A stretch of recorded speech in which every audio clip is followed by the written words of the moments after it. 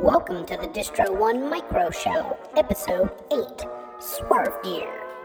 Welcome to the Distro 1 Micro Show, Episode 8. Episode 8, the show that discusses random topics from across popular culture, geekdom, and what have you. This is the Distro 1 Micro Show, and getting right into it, this is the Micro Show edition. And Justin, what are we talking about today? Attack on Titan. Attack on Titan, an anime series. Actually, you got me onto this. Where did you find this? We found it on Crunchyroll, actually. It is a site that aggregates a bunch of anime series, and they are fully licensed, so you're not breaking any laws. You can subscribe to this service, or you can stay 2 weeks behind on your favorite episodes, and just watch what you can. Some of them you have to be a subscriber in order to watch them all. It's a very similar format to like Hulu and some of the others these days. But I think this one's a little bit better. You have a little bit more access with the free account than you do with a lot of the other ones. Anyways, let's get right to the show. Let's Attack on Titan.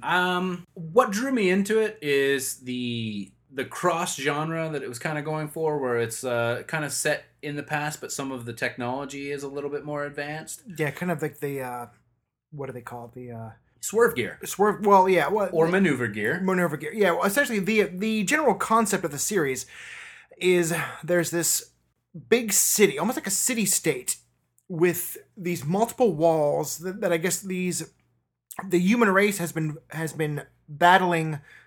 This race of Titans or giants that we don't know where they came from. Yeah, no one knows where they came from. No one understands them because the technology is, it's very close to end of Civil War, World War technology. Right. And it's a really dark setting where humanity's been pushed to the brink of extinction by these Titans. Right. They're fighting back against them. They seem to be just mindless killing machines. They eat humans, but they can't digest them. So there's it's a very strange dynamic, whereas no one knows why they exist or why they're attacking humanity. Yeah, and they're essentially these giant humans that, it's just as you said, they don't need to drink or eat. They don't have, they're fully naked, so they don't have genitalia. They got no junk. Yeah, no junk. And so we don't know how they reproduce or how they sustain themselves, and they're almost as if they have like this cellular regeneration. So if you shoot them or drop a boulder on them or something, they just regenerate and just keep coming at you. And so that was one of the things that was very difficult in as they show some of the flashbacks. In the beginning of the war against these creatures, they would shoot them with cannons, and they would get right back up and keep coming at them. And they didn't know how to stop them. Right. Eventually, they did find a way. There is a very specific method of killing them, which involves attacking a specific spot on the back of the neck, where around the vertebrae. Yeah, you would almost assume like you kind of sever the spinal cord, and they drop dead. But it's only this specific area. You can sever the spinal cord lower or higher. You can stab them in the brain. We've seen episodes. Yeah, we've seen episodes where their heads are get blown off, but they grow back and just keep coming. Yeah, they're very, very, and they're drawn very creepy. Like their faces are all in these weird and contorted and sometimes dumbfounded looks. Yeah, and they're just super creepy, almost hollow eyes. Yeah, they just come off as like almost like drunk children that just shamble around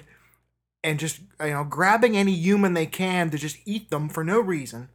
They give off an extreme heat, so like it's almost like whenever they're walking around or whatever, and they like grab a hold of something that might might be alive or whatever. Like you see steam rising because they give off such heat. Like if they grab a tree or something like that, the water evaporating from the from within within the trees, leaves or its branches or whatever. They're just very different from humans, right? While looking very much the same. Yeah, and one of the great aspects, even though the technology of the setting of this world is very low tech, their main weapon against the Titans are fairly high tech. So what? And this was the swerve gear we mentioned earlier, right? It is a combination grappling propulsion system that uses compressed gas to move you around, and it is triggered by these dual swords that you have that have like cables that run to these big long packs. They almost look like missile silos on the side of you, right. where you have replaceable blades for your swords because apparently cutting through these titans in their extreme heat dulls your blades, so you have to replace them every so often. And there's triggers on these guns that allow, or these sword handles that allow you to like adjust the way you move the swerve gear, how you fire the grappling hooks, and basically it's kind of like Spider-Man swinging through the city when you use this thing. Yeah, it's actually really kind of neat. I like the fight scenes are very kinetic with the forces that are utilizing the swerve gear and how they're running across rooftops and they'll jump and you'll see that the dual grappling hooks shoot out and the camera, this disembodied camera that follows them through the cityscape. It makes for a really fairly exciting action sequences because they're always running and jumping and swinging and getting propelled forward by this grappling hook system. So it makes the action sequences actually pretty good. And in the intro is one of my favorite action sequences, and you know, if we can find a screen capture of this or something somewhere, we'll totally get it up there. Right. But it's just a whole bunch of these people in the swerve gear. The Survey Corps. Aren't they? Yeah, the Survey Corps, absolutely. They are coming up and they just, all of a sudden, they appear cresting over the rooftops of buildings. Right. And there's just hundreds of them. They have their swords in hand, menacing looks on their faces, and it's just awesome. It's really, really good. Yeah, very, very, almost ninja-esque, but it's actually really well done and very rhythmic editing on the opening sequence as well.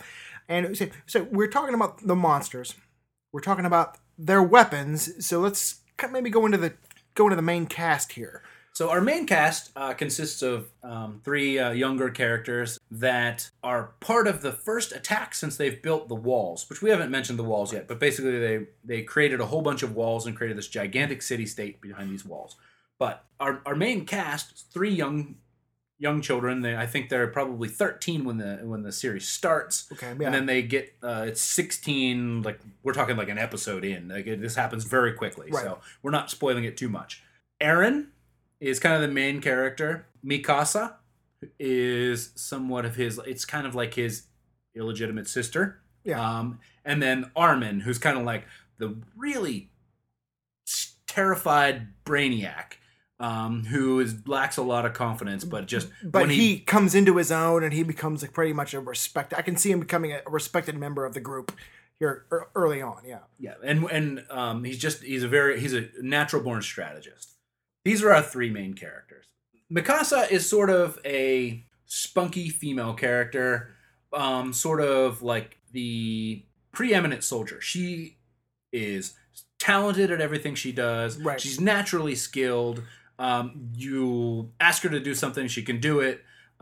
She is natural with the swerve gear, which is a lot of people don't even make it through the trials to actually wear the swerve gear to fight. Right. She's just an absolute natural with it. Armin is a natural strategist.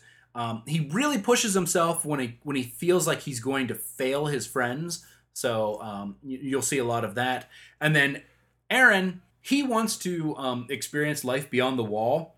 And so this drives him to become part of the Survey Corps and to really go outside and fight. Yeah, but there's a big reveal with the character of Aaron, I'm sorry, that within the first 10 episodes, you kind of learn like there's more to him that meets the eye to take it from, Transformers, but he has a certain talents and abilities that make him kind of a secret weapon for the humans. So yeah, we can't recommend the series enough. It's actually really well done.